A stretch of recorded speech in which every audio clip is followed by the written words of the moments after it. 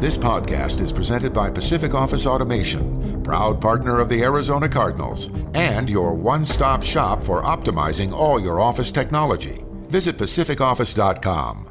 Problem solved. Is it caught? Is it caught? Oh my goodness, it's caught! DeAndre Hopkins caught it! He caught it for a touchdown! You've got to be joking me! Welcome to Cardinals Underground, presented by Pacific Office Automation. Visit pacificoffice.com. Problem solved. Touchdown, Kyler Murray. That defender is in multiple pieces. Oh, that was nasty right there, right? The latest news and notes from the guys who cover the team. Drilled by Simmons. Isaiah Simmons is balling. Bring it on, bring it on. Slammed to the ground by Budda Baker. Like a torpedo, he came flying into the backfield. I ain't scared of nobody. Here's Paul Calvisi. All right, if I say AI, what do you think of? This might be revealing in more ways than one, because Felipe Corral Jr., you were probably in diapers when the original AI was around, because I'm not talking about artificial intelligence right here, right now. I'm talking, Darren, about you hoopaholic. Who am I talking about? Allen Iverson. That's right, because I thought I'd bring that up off the top, because among other things, we are going to be talking about practice. Not just the game, not yet. Talking about practice and a sighting of J.J. Watt that is reportedly scheduled for later this week. Cardinals Underground brought to you by Pacific Office Automation, Paul Calvisi, Paulie Podcast, Darren Urban, and Felipe. The floor is yours. J.J. Watt, tick-tock. What do you think about that? Can I just point out that I honestly, the first thing that came to my mind was Allen Iverson. I just want to clarify that because throughout the year, you know, I've been slacking on certain we have names. Gotten on your case. So I just Speaking of slacking, I have a 15-year-old slacker at home, and I'm telling him AI is the future, as in artificial intelligence. Start cracking on the AI because that is going to be your future. I'm sorry. Go ahead, Felipe, because I forgot you were a high school hoops legend, so of course you were thinking Iverson. Yeah, so a lot of my first exposure to the NBA was the NBA Finals matchup with the Lakers and the Sixers. So I do know who AI is, and you know, but to your point about J.J. Watt, I mean, a lot of the statistical categories on the defensive side have, you know, been exposed since J.J. Watt, you know, went out with that injury. You know, points per game, total QBR by the opposing quarterback, things like that. You know, that's what comes to my mind. That's why if he does happen to play, even if it's on a limited basis, it's a good thing. You know, now you can go back to, you know, 2 safety looks. Now you don't have to overcompensate for not having J.J. Watt on that defensive line. Now Chandler Jones frees up a little bit more because you've seen that, you know, the double offensive line look on Chandler Jones in the past since J.J. Watt went out. So when it comes to J.J. Watt being back on the field, that's what comes to mind. Now you can play a little bit more nickel in that defensive scheme. Now you don't have to blitz as much. Now you don't have to bring down Budda Baker into the box, and Budda can go back to doing what Budda does best. So when it comes to J.J. Watt, that's what comes to my mind. Because you think about it, Week 6 at the Browns, J.J. Watt, a sack, 5 tackles, a forced fumble, 2 quarterback hits, a pass defense. The week before that at the Niners, slugfest win at the 49ers, right? And you had J.J. Watt, 3 tackles, 2 tackles for loss, 3 quarterback hits. He had 6 pressures. That was his first big game, the home game against the 49ers. Yeah, and you're right. That was at home. And then he had that pass deflected on the big 4th down. Got his mid up there. So it took him a couple of games. But by the end of the first month, he was a force. What's realistic, though, when he's missed 2.5 months? I know he's exceeded everyone's timetable. For any human being, he's exceeded the timetable. But what's realistic in terms of his production? So let's just clarify this, Paul, because I feel like you're dropping news without dropping any news. You are convinced he's playing this week?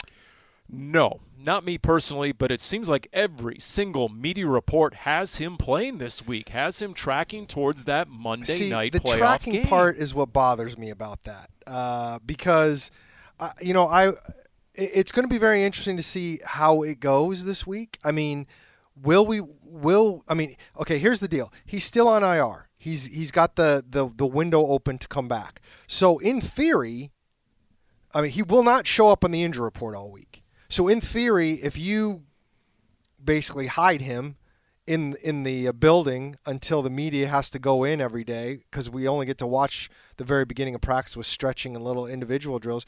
You could not have the media see him at all and say there's no J.J. Watt at practice and still bring him out and work him out every day. Or he might not be at practice. Like they brought him off the practice. They opened the window on Friday. He wasn't out there, at least when we were out there. And I'm just wondering how much of this is gamesmanship, how much of it is gamesmanship because he's going to play, how much of it is it gamesmanship and he probably won't play, but we're gonna make the Rams think about it. I'm really curious, but getting back to your original point, Paul, for me, I think it would be huge, Willis Reed-esque if he's able to come out there for those of us who are 50, and at least give that kind of boost. I doubt that he would be in a situation where he would try and put on the uniform and only be able to play two series or 5 snaps like Willis Reed played his 2 minutes back in the day. But I would think he's going to be able to do more than that if he plays. But I don't see him coming out and having a San Francisco type of game. I mean, that's not realistic. That's not fair to him. Maybe he does, and then the legend of J.J. Watt only grows larger. Well, and then there's the boost. There's the emotional lift he would give a team if he's actually in uniform and he's out there. They have their 99, the Rams. You have your number 99. And if the Cardinals don't have 99, J.J. Watt, maybe they can sign that 99 off the Georgia defensive line. Is that possible? Oh, my goodness, is that dude a prospect? Are you kidding me? But that's neither here nor there. We'll wait to April in the draft until that guy comes up. But think about it. It's just sometimes the vacuum of information is revealing, is it not, in some regards? For example, when Zach Allen says, yeah, I've been told to stifle myself. I've been told to shut it, okay? Silencio, Zach Allen. So, okay, where exactly and what exactly does this all mean and where this thing is tracking, I guess, is the question. I mean, do you think he'll play, Paul? Like, if he does play, do you? Yeah, we're think, asking your opinion now, Paul. I don't want to hear about media Do you think he'll be sources. effective? I've come around on this. As someone who recently partially tore his labrum and his rotator cuff less than 2 years ago, I said no stinking bleeping way he comes back from a torn rotator cuff and labrum in 2.5 months to go hand-in-hand combat against 300-pounders. There's no way. But the way he supposedly is tracking right now, and would there really be all this hullabaloo if he's going to then just not be activated out of that practice window? Well, I mean, no. So at this point, I've come around a little bit on it. We'll see. I'm a little dubious as to how effective he might be if he is in uniform and he is in the trenches. All of a sudden, it's playoff football. But obviously, he has his playoff experience. Yeah. And, 3-time NFL Defensive Player of the Year. If anyone's going to exceed expectations, it's him. I will say this. I think for me at this point, I'm taking, if I'm the Cardinals, I'm taking whatever positive vibes I can get at this point after the last month, after what happened against the Seahawks. Anything to be able to pump me up, and that includes J.J. Watt walking out of that tunnel in a uniform.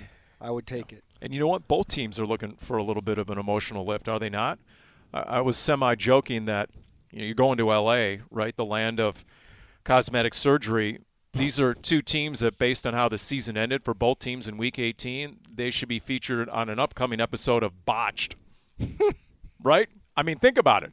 The Cardinals blew their chance. They had a chance. The Rams most definitely blew their chance. I mean, they came out there and they knew they win and they're division champs. And they still came out and blew a 17-0 lead. That was a game botched for their 6th straight loss to Kyle Shanahan and the Niners. And you know where – my eyebrows were raised when I saw Sean McVay celebrating in the end zone with Tyler Higbee and I think Cooper Kupp. That's when I said, all right, something's about to go down, and it's not going to necessarily favor the Rams because you don't necessarily see a head coach celebrating in the end zone with certain players, right? So actually, you've seen him before. He's done it before, right? Yeah.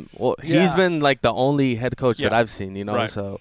In fact, I think it was right before the Cardinals played him in Week 4, if memory serves, Deshaun Jackson had a 75-yard dagger, And it was in week 3, and he ran all the way down the field and celebrated with Deshaun Jackson, and the referees warned him. And then he joked afterwards, I pulled both hamstrings. Well, it was week 3, because I remember Paul talking about it on the podcast, because the next week the Cardinals played the Rams. That's right. And so if it isn't Coach Double Rainbow, right, and warming up with the old noodle before every game, and once again he comes down to Arizona and does what he does best. He somehow manufactures and engineers a win, Pete Carroll. Now you got Sean McVay. So... And by the way, a quick side note on the J.J. Watt. When I say about all the hullabaloo, just everything going on, our Jim Alejandro pointing out about how J.J. Watt himself has been feeding the hype machine with the tweets, right? With sort of the cryptic tweets. Yeah, but see, here's the like problem. What's coming? Here's the problem with all that stuff. The problem is he can't. How dare he supposedly say to Zach Allen, "Shut your mouth," and then he puts out the tweets. Come on, J.J., that's not fair. That's true. Again, let me control the flow of information. Look, I'm not saying he's not coming back. I have no doubt he's working his butt off to come back, and I'm not saying it can't happen. But we're also, wondering. Jordan Phillips is another good example. much less hype with Jordan Phillips of whether he comes back or not. But 3 weeks ago, somebody asked if Jordan Phillips would be back before the end of the regular season. Cliff said, "I expect that." Didn't happen. Then last week it was Jordan Phillips will be back, but I don't know if it'll be this week or if we would have to win a playoff game. So, I think with the injury stuff, it's all very hard to tell. It's hard to tell at this point if it's going to be J.J. Watt.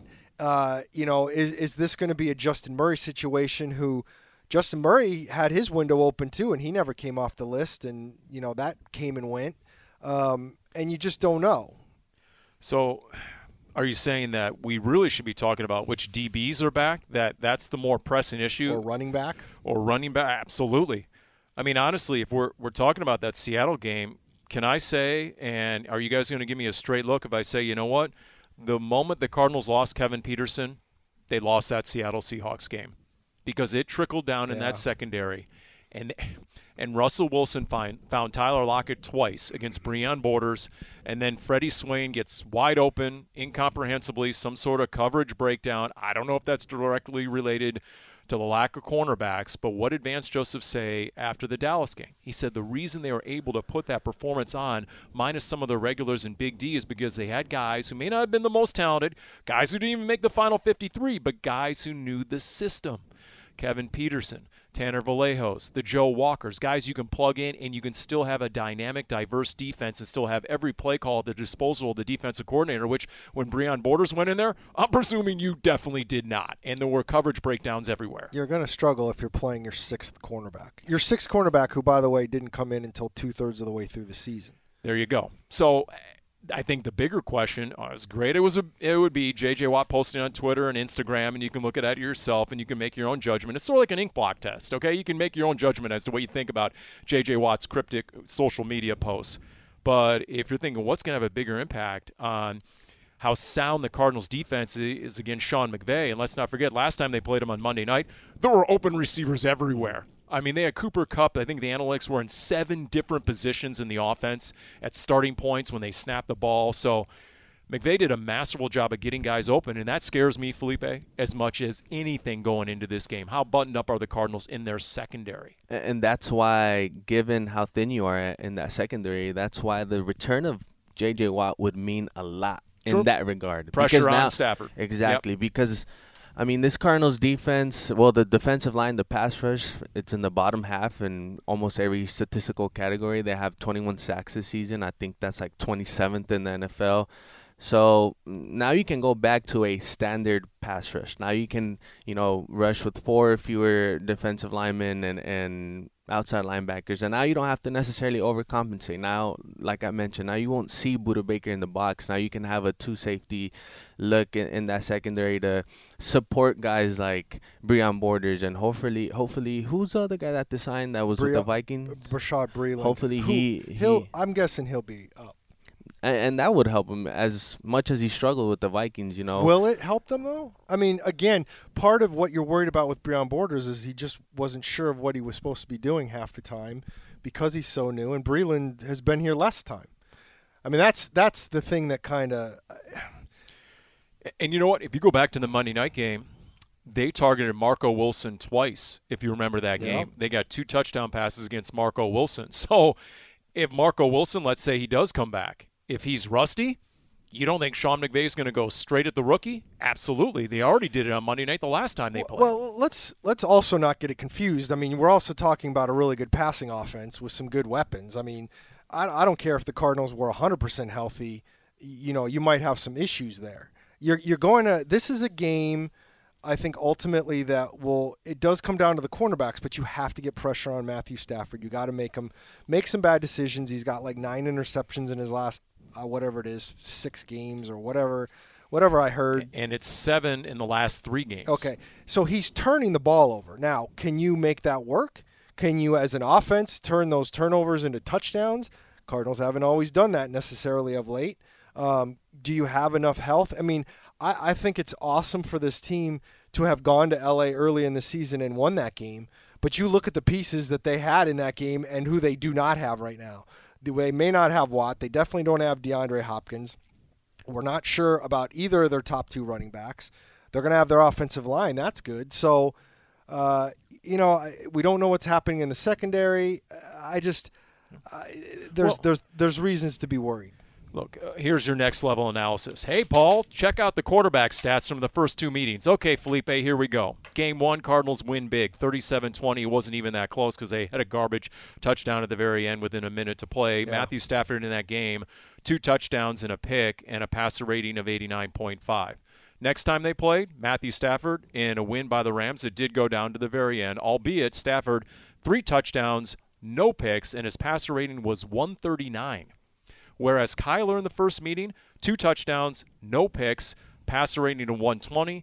In the rematch, Kyler, 0 touchdowns, 2 picks, flipped those 2 stats, and his passer rating was a measly 72. So if you're all about, heck, you could flip that and say, if you're all about the defensive passer rating against, right, which is telling in a lot of ways. If you look at the top 10 defenses passer rating against, you're typically going to get 8 of the top 10 teams in the league, in the standings. And with that in mind, I mean, so to your point, how do you get there? Well, you pressure the quarterback. You get pressure on a Matthew Stafford, and we've seen it.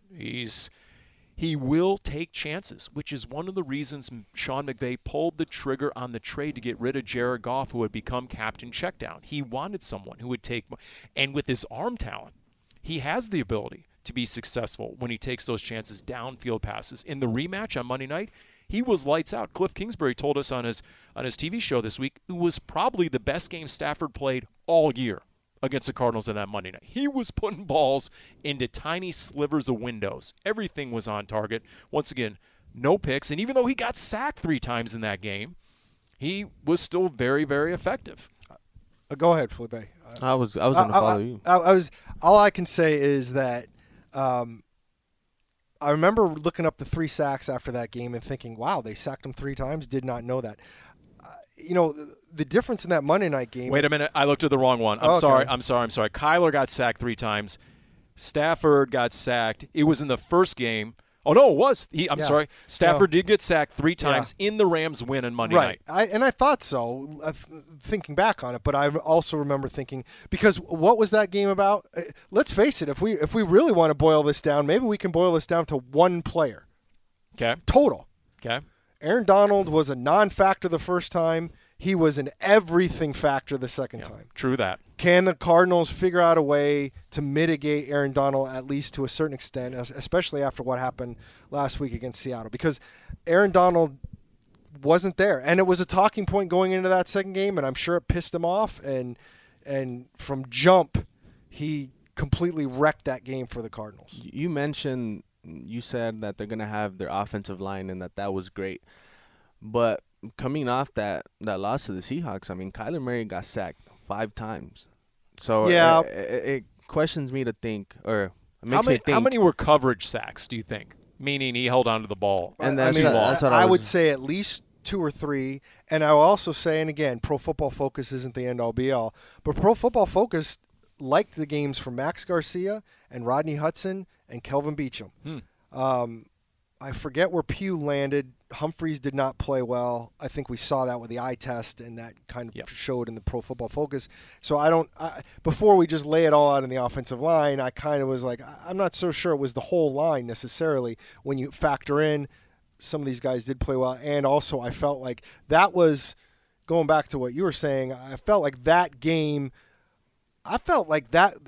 just watching it with my eyes without doing a whole lot of study, that felt like Kyler's worst game of the year in terms of what he was seeing down the field. I don't know if guys weren't open. I don't know if he got tired of checking the ball down, because I felt like checking the ball down early really helped them. I tell you what, I hope it wasn't. I hope it wasn't a repeat of the 2 years prior where a team goes with 2 high safeties, keeps everything underneath with zone coverages, and they rush 3 or 4, and they're able to befuddle the young quarterback. I wonder, because to me, when Kyler has struggled at times, it's against that defensive approach. When teams are willing to go man, like the Cowboys, who love to play man, to me, Kyler is really effective, and he's able to see the field real well. Now, that's just a supposition by me. I don't know. That's just based on what I watch from the sideline. But I feel like he's improved dramatically against zone defenses this year. I mean, if you look at the stats, I remember looking at him like the first 12 weeks of the season, and he improved dramatically in that regard. But at the end of the day, when it comes to Monday night's game, I just feel like it's going to come down to what quarterback plays better. Like if it's a high-scoring game, what quarterback is going to, total the most touchdowns? If it's one of those games where you grind it out, it's a 17-14 game, what quarterback's going to manufacture a late drive in the fourth quarter to win it, to put his kicker into field goal position? Because, I mean, you talked about the stats in both games. I mean, they're very telling, right? Whoever played better won the game. Kyler Murray played better in the first meeting, the Cardinals won the game. Matthew Stafford played better in the second game, obviously the Rams won that second game. So it's going to come down to who plays better, and a lot of it's going to fall on Kyler Murray, in my opinion, given, I know they're missing key pieces, but, I mean, you're in the playoffs.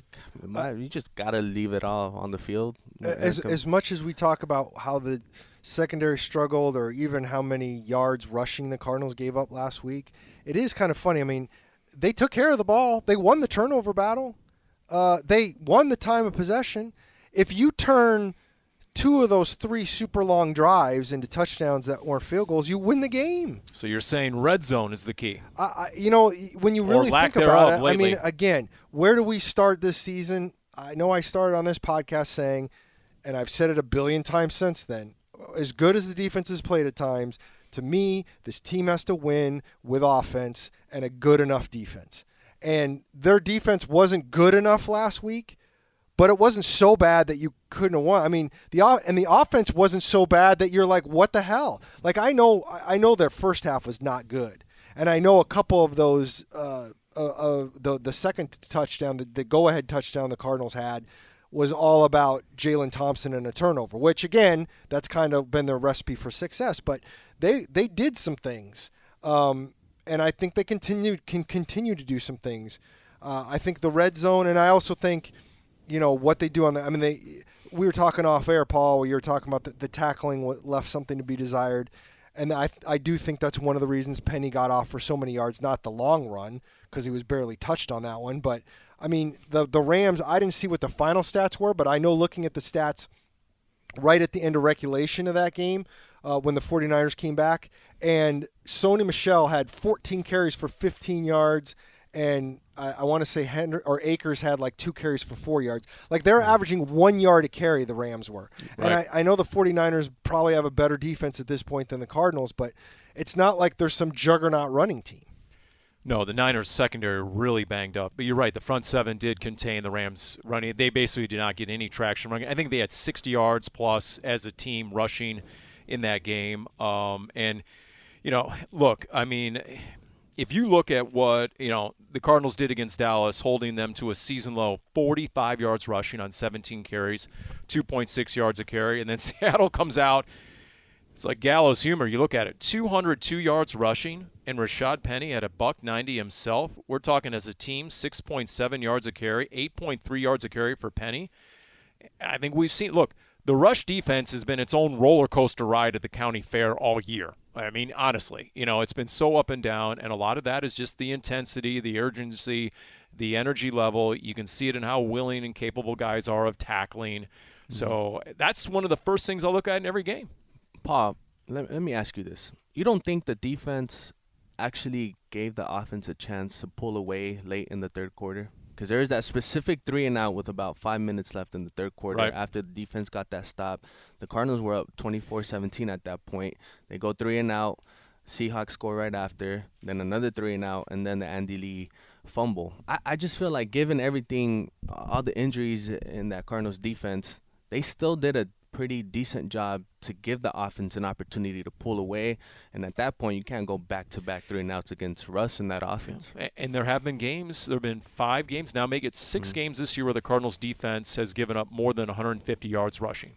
And they've won at least half of those games. So you're right. You can give up rushing yards and still win games. And, yeah, you could make a case if you wanted one single turning point in the game, the botched punt by Andy Lee. You could go there. You could cite red zone. I mean, how do you go 19 plays, 14 plays, 14 plays, and settle for 3 field goals? That's incomprehensible. I'm sure the offensive coaches started by looking at that. And, and then you can look at that key 3-and-out. I mean, there are a lot of turning points and moments to regret if you're the Cardinals that figured significantly in the loss that had nothing to do with the defense. You're absolutely right. But to me, if you're going into this Rams game, and we saw the second time around, Sony Michel is not Darrell Henderson. Sony Michel will stoke it between the tackles. He will break arm tackles. If Cam Akers is going to get some more reps, he knocked off the rust in his season debut coming off the Achilles injury in the offseason. He's another tough tackle as well. But I don't think that's going to be an issue. No. I really don't, because you're going to have guys flying around on Monday Night Football in a playoff game. I don't think that's going to be the problem. I think if you really want to boil it down, to your point, Darren, do the Cardinals have an answer for Aaron Donald? Do the Rams have an answer for Kyler Murray? Because they didn't the first time around at SoFi Stadium. He was the difference in that game. If you wanted to pick a player of the game, it was Kyler Murray. Agree. So those, to me, are the 2 big X factors. Do the Rams have an answer for 1? Do the Cardinals have an answer for 99? And we'll see. And for all the talk we've had about the Cardinals' secondary injuries, the Rams have a ton of secondary injuries right now too. If you can hold up enough, you might have some shots down the field. Jalen Ramsey is still back there. You better be careful there. But otherwise. But the first time around in L.A., Jalen Ramsey was out there. He didn't play in the second game. They went after David Long, for example, right? David Long has since been supplanted by Dante Deon, or I think that's the guy anyway. But he's still part of that rotation. But you're right. Jordan Fuller is out for the season now. That season-ending ankle injury suffered against the Niners. He's their leading tackler, the safety. And then Taylor Rapp has been dealing with a concussion this week. So is he going to go on Monday night? Is he going to be cleared in time for that? You're right. That secondary is banged up. It's a fascinating thing, and all I can think of, assuming seeds all hold, all I can think of is that Green Bay is sitting back, getting rested, waiting for one of these 2 teams to come to Green Bay, still banged up, beat up on each other, and we're just going to, take advantage. And hopefully the Cardinals have a chance. It reminds me a little bit, and we'll see what happens, Paul, but it reminds me a little bit of that of the Packers Cardinals after the 2009 season. You had this fantastic game. The Cardinals were already a little beat up. They got even more beat up against the Packers, and then went to the Saints and on the short week. Just didn't have. Had to play the Saturday game at the Saints, and after they got the 80-yard touchdown run to start the game, Hightower, it just all went to hell. And then everything, and then they lost DRC and they lost Antrell Roll on like back-to-back series. Well, DRC was already hurting, so it was almost he tried to play, but it was almost like this isn't going to work. And the Saints were great with Breeze, and it's going to be a short week because with a Monday night game, it's going to if the Cardinals win, they're going to play the following Sunday. And you're going to know exactly where the winner goes, who they're going to play, where they're going to go, right? Yes. Which reminds me of 2008 and the playoff opener against Atlanta, because the winner was going to Carolina. Yep. And what I remember about that was every single Atlanta media member came in, Felipe, and they already had all their plans booked for the next week in Carolina. They had their flights booked. They had their hotels booked. Well, you had to. Yeah, but they had dinner reservations already in Carolina, in Charlotte. They're like, oh, yeah, next week. I mean, they gave the Cardinals zero chance of beating the Falcons as the, quote, worst playoff team to ever enter the postseason in NFL history. But at that point, I mean, you had more talent on offense, right? Like Larry Fitzgerald put up one of the best postseason performances Yep. in NFL history. But that was a team that Anquan Bolden got a touchdown catch early in that Falcons game, and then he missed most of the Falcons game, and he sat out the Panthers game because of a hamstring injury. I mean, injuries are still happening, and that was a team, the 2008 team, until they got to the playoffs and Edgerrin James found himself a little bit. That was the worst rushing team in the NFL. You talk about not having balance. The Cardinals had 3 1,000-yard receivers, and they couldn't run the ball to save their lives. That's right. Yeah, but then it was a different identity in the postseason. But let's talk about the running backs right now. Yeah, that's a good segue right there, Paul. What do we know about, Felipe, this could be the Eno show. There's at least a chance, based on the health, Chase Edmonds, James Conner, and then Jonathan Ward, who also left the Seahawks game along with James Conner in the second half. So as of this recording, we really have no clarity on that. And everybody now, Darren, are you expecting any sort of clarity by the time we get to the weekend? Please. Of course not. Why would there be any clarity? Unless you see him on the practice field. That's the only thing you could possibly glean. And I do think there's a chance we'll see what they're doing out of the practice field. But in terms of whether they're going to be healthy enough to play, I don't think we know. If I had to guess right now as we record this, a couple days out from the first practice, let her rip. I think both those guys play. Really? I don't think there's any way in God's green earth that those guys are going to say, unless they're hurt way worse than I think they are. Do I think if it was the regular season, might one or both sit out? Yes. Do I think James Conner is going to take heaven and earth to keep him out of this game? I think. Again, this is my speculation. I don't know anything. And Chase Edmonds has been waiting this whole time to play in a playoff game. So now, do I think they're going to be 100%? Nope. Do I think there's a chance that they could be limited? Yes. Do I think there's a chance they could get injured again while they're playing and get hurt more and it could cause problems down the road? Yeah, but the problem at this point is there is no tomorrow. And so unless a guy is really, really messed up, what are you saving him for? And if we're talking about a positive, spotlight on that offense in Week 18, I think it was Eno Benjamin in that fourth quarter. He came in, he averaged 4.4 yards per carry. He was a factor in the passing game, much to like Chase Edmonds is, right, when he's in the field. So, you feel good about having Eno Benjamin and him coming in with a little bit of confidence. If you give him a full work week, then, I'm confident that they can get him prepared. Now, is he going to produce to the level of a James Conner? Is he going to produce to the level of a Chase Edmonds? I haven't necessarily seen it. Obviously, he's been in limited opportunities, but it does give you a little bit of confidence the way he ended that Seahawks game. Because you know what stood out to me, among other things, in that 49ers win at the Rams was that they never abandoned the run game. They got down 17-0, yet still ran it 31 times for $135, and a lot of that yardage was between the tackles. It was Elijah Mitchell, who's a tough, hard-nosed, north-south kind of guy, will break arm tackles. We know that. Cardinals played Elijah Mitchell, that rookie, and was a heck of a draft pick for the 49ers. If we know James Conner can be that guy, we know Chase is underrated between the tackles, but if Eno is called upon, can he be that guy to really lead a power running attack? Because we all know what happened the first time around when the Cardinals got the win in Week 4. They ran it 40 times for 216 yards, and they really controlled the game. And Chase Edmonds had over 100 yards. And, sure. And that was, I think that might have been the breakout game for James Conner in terms of scoring touchdowns, the first one real one. I think that. And he did have 2 touchdowns in that first meeting, Week 4, James Conner.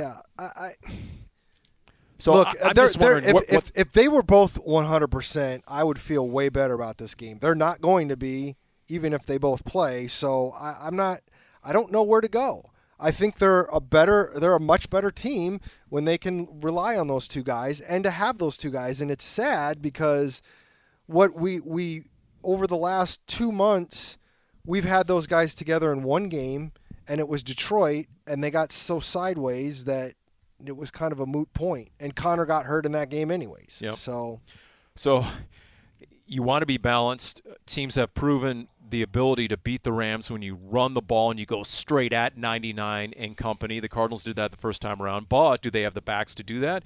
And then how tempting is it to try and light up their secondary when they're running a bunch of reserves out there, safeties and corners? Is Cliff Kingsbury and Kyler Murray more inclined to start trying to light it up downfield? And then, of course, it comes back to the pass protection, as you cited, Felipe. Well, I mean, if you are going to try to light it up, you got to have better production from your trio of receivers and Christian Kirk, A.J. Green, and Antoine Wesley. I mean, they had 8 receptions in Week 18. I mean, is Kyler Murray holding the ball more a result of the receivers not necessarily creating space and getting open, or is it him just overthinking it? Obviously, we're not necessarily sure, but you definitely have to have a better performance from that trio of receivers. Zach Ertz had a phenomenal game, in my opinion, but given the injuries in that secondary, you kind of have to hope that they're going to try to take shots down the field. That vertical game has to be present from the get-go, and I think that was the difference between that Cowboys game and that Seahawks game. You knew that the Cowboys secondary wasn't necessarily the strength, so you took shots down the field in the first quarter. That's not necessarily something we saw on a consistent basis. Obviously, I think Kyler Murray missed A.J. Green in that first quarter for a deep shot, but I mean, you just have to try to utilize as much of your talent that you have, because obviously they are depleted on that side of the ball. I mean, you can't come out in this game and target A.J. Green 9 times and only have 4 receptions. Mm-hmm. When A.J. Green has 4 catches, but it's on 9 targets, you see the inefficiency and the lack of chemistry between Kyler and A.J. Green even at this point in the season. The other guy I'll throw out there that we haven't talked a lot about, I have no idea where he stands, Rondale Moore. Oh, yeah, that's a good one. Because I think he plays. Look what Deebo Samuel's done. Now, I'm not putting Rondale Moore and Deebo Samuel's. I'm not. Okay. I'm not. But if you're looking for a guy to get the ball to on the perimeter, get the ball to on some jet sweeps or maybe some quick wide receiver screens, sort of a Deebo Samuel type role, look what Deebo did to that Rams defense, keeping them honest sideline to sideline. And we know Rondale Moore with the quicks, and if he is healthy and able to break a few tackles, he could be that big play guy, because it just seems like the big play has really dried up for the Cardinals offense. Well, the other thing I like about the potential of Rondale Moore is that if you get him in space on a short pass and you do it the right way, maybe that mitigates some of what you might be missing with injured running backs or limited running backs. Good point. Yep. So, I'm not saying you hand him the ball, and you got to be careful with the horizontal passing game, because I know fans get frustrated with that, and I think teams in a lot of ways have figured out some of that stuff. But I do think that possibility is there. And who knows, maybe you do try a deep shot once in a while to Rondale Moore. The problem with Rondale Moore deep, and I know a lot of fans are like, why? He's got all the speed. Why don't you try him deep? Why don't you try Andy Isabella deep? The reason is unless he completely beats his man and it's just in stride, you're probably going to lose a jump ball with one of those guys, and that's what you got to be careful about. Yep. It's not like throwing it to A.J. Green or Larry Fitzgerald in his prime, where if they're single covered, they're still open. And they can battle for that ball. Right. I mean, it's tough. Maybe you just get every single Kyle Shanahan game plan against the Rams, and you try and figure out what Shanahan has done, because he is 7-3 against the Rams and Sean McVay, and he's 5-15 against the rest of the NFC West as 49ers head coach. Think about that. Now, maybe that's something to do with the fact that McVay and Shanahan were both colleagues together in Washington and then became head coaches the same year, that first year, 2017, where one took over the Niners, the other took over the Rams. But, I mean, whatever the Niners are doing against the Rams, and if you're looking for a different game plan based on the first two, I don't know how necessary change is just for the sake of change when you're playing a team for the third time. But do you guys have a sense? Because to me, Sean McVay definitely changed things up in the rematch of Monday Night Football. And what they did on offense, honestly, I'll just say it, I thought they were a step ahead of the Cardinals defense in this scheme and getting guys open. And so whereas I thought the Cardinals definitely a step ahead of the Cowboys in that game defensively, and Dak was a little confused and they weren't able to adapt to a lot of the disguises and what they were doing pre-snap versus post-snap, I'm very curious to see how the Cardinals, the X's and O's in the scheme going against Sean McVay and what he has devised for this matchup. What's crazy to me is, and I'm trying to think off the top of my head, I mean, have we ever seen the Cardinals play a team 3 times in one season? Not counting preseason, because that did happen one time with the Packers. but I don't think so. I don't think so. I mean, And even when they double dipped the Packers that one year in the 2009 season, basically Whisenhunt didn't do anything the last week and basically gave up that game. So that wasn't even a true test. Right. The only time they've doubled up in the playoffs, to my off the top of my head recollection, has been the Panthers in the 2008 season. That was a real competition where the Cardinals, quite frankly, I thought were the better team when they went to Carolina in the middle of the season and just didn't play well enough and lost. And I remember thinking that's a missed opportunity. And then, of course, came back with the crazy 6 turnovers of Jake Delhomme in the playoffs. But that's the only time where I've seen, and this is the first time, 3 times in one season. That's, that's a hockey series. Yeah. Well, I mean, I'm looking at my notes from the rematch after the Cardinals lost in Week 14, Monday Night Football. 30-23 was the final, and according to Next Gen Stats, I just cut and pasted this into my notes. Matthew Stafford was 4 for 4 on passes thrown from outside the tackle box. Yikes. 2 of his touchdowns came on that. On play action, Matthew Stafford in that game, 7 of 8 for $129 and another touchdown. So his 3 touchdown passes, 2 were outside the tackle box, another was on play action. The Cardinals defense allowed 3 plays of 40-plus yards in that game. They had allowed 3 total coming into that Week 14 matchup. Yep. So the Rams were able to do things no opponent had done against the Cardinals defense. Up until that point. Now it's regular. Now they have been giving up a lot of big plays. Well, You're right. I do remember, going back to what you were saying about Stafford fitting it into tight windows. I want to say it was, and you had mentioned earlier, Marco Wilson gave up a couple touchdowns. One of them, he was all over whoever he was covering. I think it was Kupp. Was it Kupp? I think it was Kupp at the pylon. It was the one at the pylon. And I think it might even deflected off his forearm. When you watch the replay, it's like, how did Marco Wilson not break up that pass? And so, sometimes the other guy just makes plays. That's part of it, too. And you just got to kind of hope that it's not Matthew Stafford's night. And you're right. That's a far cry from what we saw against Seattle, where Breon Borders was nowhere close, or Freddie Swain was running with a lot of open field in front of him, 25 yards virtually untouched to the end zone. So I don't expect those kind of coverage breakdowns, at least you hope not, in a playoff game. But if you have a bunch of reserves in the secondary, and McVay and Stafford have had that extra day to dial up some really complex stuff that you haven't seen on film before, if they're really going to introduce some new stuff, that's where my boxers start to bunge. So what would you give up, though? Would you give up, so are you going to put an extra guy in the box, or are you going to put Isaiah Simmons, in the slot? Like you have to give up something, right? In order to can't have it all. You're right. You can't have the best of both worlds. So what would you give up? I mean, well, and Tyler Higbee is back. He did not play in the last game. So if Isaiah Simmons is going to be on their playmaking tight end, that might be his assignment. Do you give Zaven Collins more snaps? I mean, you saw how he played against the Cowboys. Sure. And maybe he's in a rotation more with Marcus Golden, which you saw against Seattle. Zaven took some of Marcus's snaps in that Seattle Only game. A couple, though. I mean, Zaven Collins played 19 snaps against the Cowboys. He only played 8 against the Seahawks. So, obviously, they dialed him back already.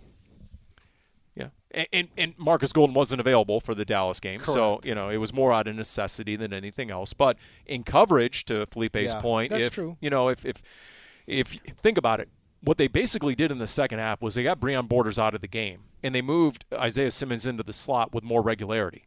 So if that's going to be the plan from the get-go, then maybe Zaven is your designated guy in the tight end. Unless you get Marco Wilson back and you get cornerbacks available, man. I mean, I think part of that obviously had to do with the Borders part and just not having bodies because Kevin Peterson was out. The Peterson thing will be fascinating to see if he's available.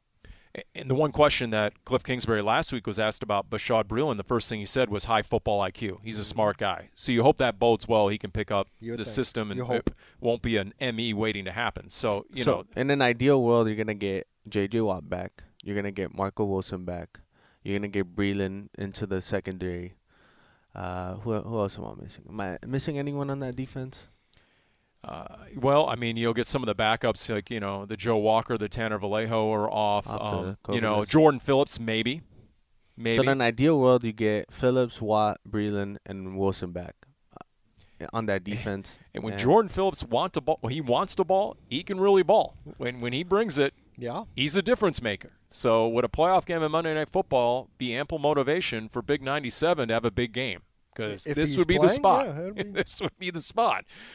Put it that way, that you'd like to think so. I mean, and let's not forget, the Cardinals in prime time, everybody now, they're 0-3. Got to be a hater, don't you, Paul? I'm just, these are all things the Cardinals need to mark down in the locker room, because if we know one thing about the personality of this team this year, they respond well to a challenge, do they not? So the challenge is going to win in prime time. You haven't done that before. Going to win the first ever playoff game in L.A. You hear all the talk from, about, their inability against Sean McVay. They put that to bed. That was the impetus supposedly for the big win in Week 4. So if all these things, you have to manufacture some of this stuff at times to really get the most out of that locker room. Ron Wolfley is so disappointed that you just said that out loud. Yeah, well, sorry, Wolf. It's a reality check for you. Some of us weren't born at the bottom of a hill by a quarry or whatever the thing is. And with these guys making the kind of cash they are, guess what? Yeah. They're living pretty luxurious lifestyles. So sometimes you gotta give them that boot to the rear end, to the tail pad. Okay, that's just the way it works. Would you guys say that this team performs better when there's no expectation set on them? Because, if you think about the first 7 weeks of the season, did anyone really think going into the season that the Cardinals were going to be the number 1 team in the NFL in the week? Of course not. Exactly. And then again, in Christmas, their backs were against the wall because they're coming off that terrible loss to the Lions. They didn't necessarily perform well. On Monday Night Football, did you really expect to beat Sean McVay and that Rams offense again? It's funny. It's funny because when you bring that up, I feel like that's like the history of this franchise whenever they're good. It is they don't play well when the expectations are good. They did a pretty nice job in 2015 for most of it until injuries, I think, were the ones that really got them a little bit there. But 2007, they clinched the division early. Everybody was talking about how great they were. They didn't do well. And this it's a fair point to bring up. I don't know why that would be. I mean, part of the thing with this team right now is I'm like, okay, J.J. Watt not playing right now, but he's got a little bit of a playoff experience. Chandler Jones has playoff experience, but he hasn't done it in like 5 years because he's been here. How much has Rodney Hudson been in the playoffs? A.J. Green does. A little bit No wins. ago. No wins. Zach No wins. Zach Ertz, yes. He's your leader in the clubhouse with all the Super your Bowl guy, ring. Your quarterback and your leader doesn't know anything about the playoffs. Yep. Your arguably your best defender, Budda Baker, doesn't know anything about the playoffs. Could I also say, though, that Matthew Stafford year 13, Kyler Murray year 3, and they have one thing in common: 0 playoff wins between them. Yeah. And so, hey, how about the Rams' confidence level coming into this one? We know not telling me that the Rams aren't wondering how their quarterback is going to perform under the bright lights on the big stage. I feel like there's more pressure on the Rams. right? I don't think there's any question there's more pressure on the Rams. Now, I will say this. I do think there's pressure on the Cardinals. Most of it resides in the state of Arizona. I don't think the national narrative is going to go all in on the Cardinals if they lose this playoff game. Not at this point, because they've already kind of set their thoughts. And yeah, I think I also think the Cardinals are better set up going forward. I mean, the Rams, I don't know what that Rams roster is going to look like next year. They're going to continue to have some issues. Now, the first day of this week became the first day ever that Kyler Murray's contract could be addressed. Now, I don't see that happening anytime soon. They got playoffs to worry about.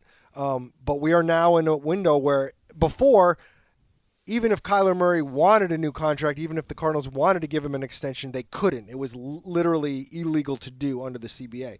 Now that's out there. And, one of the things our old friend Kyle Odegaard always used to talk about, and it's totally true, which is the best time for any team is for a great quarterback on his rookie contract, because once he's not on that rookie contract, then you're doing a lot more juggling of your roster and your salary cap than you ever were, and the Cardinals that window is closing for them soon. So there is a little bit of pressure in that regard. Look, you got a Rams team that blew a 17-0 lead against the 49ers in their home building, a building that was overrun by 49er fans. I was about to say, was it at Levi's? I mean, when after the game, when Matthew Stafford says, we had a hard time communicating in the second half as an offense, you were at home. So it was a bad dynamic. I am curious to see how the Red Sea travels because there were quite a few fans, and after the game, all the fans. I believe there's tickets available. There you go. So between the fact that, guess what, Sean McVay had been 45-0 when leading at the half, he's now 45-1.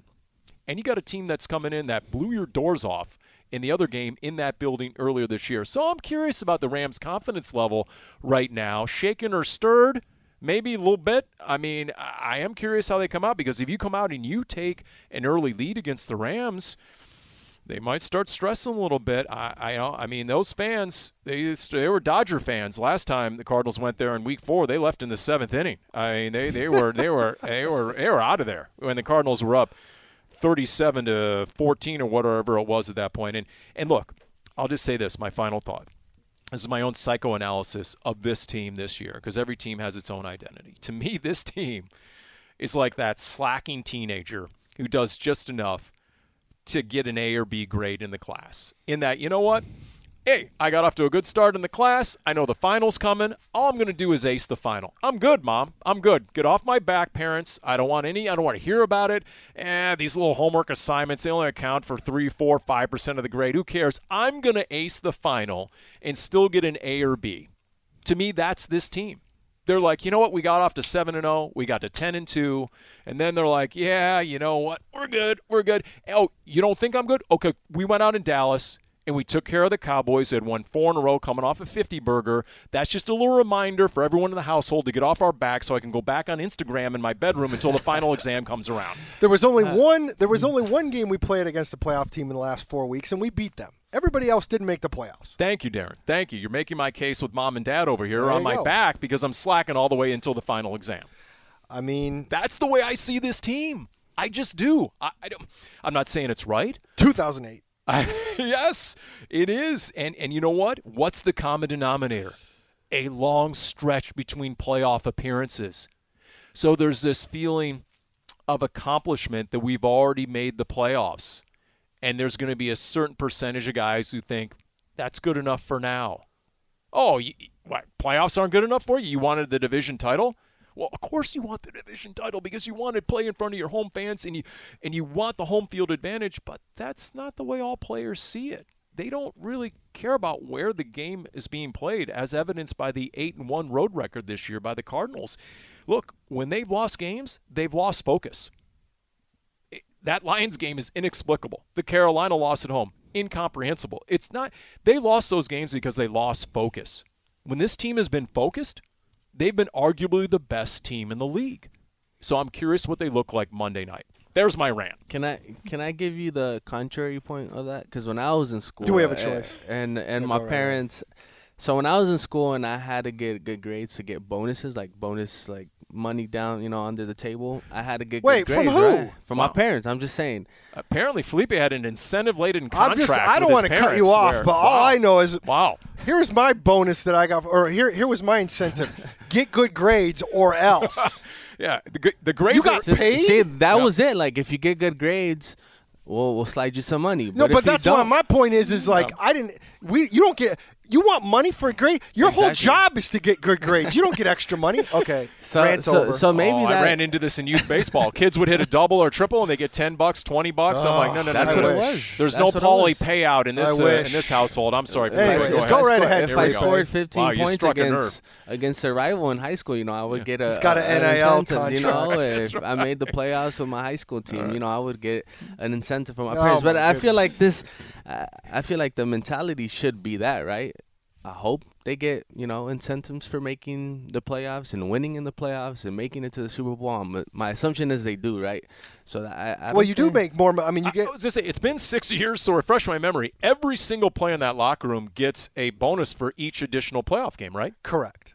So if you win, essentially, you get extra money. There we go. Because you get a bonus for being in this round. It's the same for both teams, but if you win, you get that bonus for the next round too. Yeah. Gotcha. Exactly. And that doesn't even include any incentives you might have in your personal contract about getting things. I want to say AJ Green is one that I was looking at that you combine his certain stats with certain things, and he gets bonuses. And that's the format I'm of sure, my family. yeah, exactly. You were getting $250K, I'm sure. I wasn't getting $250K. I just want to put that out there. At least you were getting something. I'm going to call my mom and say, what the hell?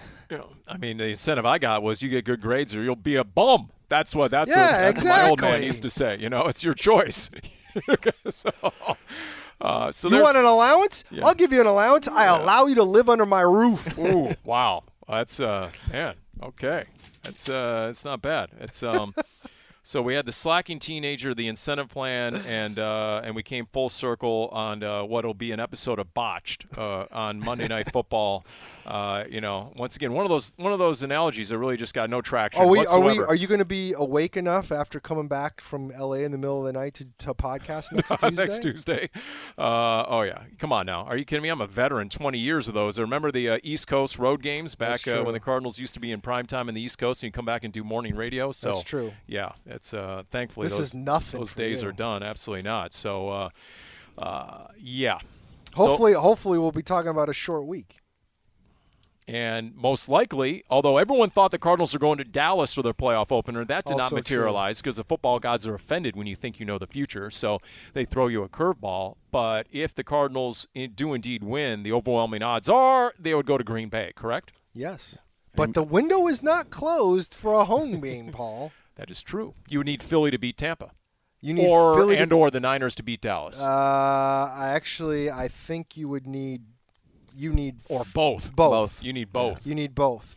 Because even though they beat Dallas head-to-head, Dallas is the higher seed because of the division. So if Philly beats Tampa and Dallas wins, then Philly would go to Green Bay and the Cardinals would still go to Dallas. Right. And that's the thing. Okay, one last thought here. One bonus. It'll never end, Felipe. One bonus rant for Craig Grilou, who's still listening right now. Here's the deal. Okay, you Craig PS. You figured all year you played in the toughest division in the NFL, correct? We all agree. Yeah. 3 playoff teams, most wins of any division. Okay, choose your metric. We'll just AFC West fans are now officially arguing. We'll go with NFC best. Okay, for the Cardinals division. So you're thinking, all right, man, if we get the Cowboys and they're residing in the NFC East, they don't know what ball is all about, or even Tampa and the NFC South, or even Green Bay, and they played in the NFC North, the worst division of them all. But the luck that you end up with a team from your own division in the playoff opener. Yeah. Whereas you would, because I tell you what, I fully expect the Niners to beat the Cowboys. I do. That is my expectation. I think that's going to happen. And the Cardinals and Rams, if they are in separate playoff games, I think you would have at least 2 NFC West teams advancing into round 2 of the playoffs. Well, that's how good I think the division is. If the Niners beat the Cowboys, then you guarantee that you're not going to Green Bay.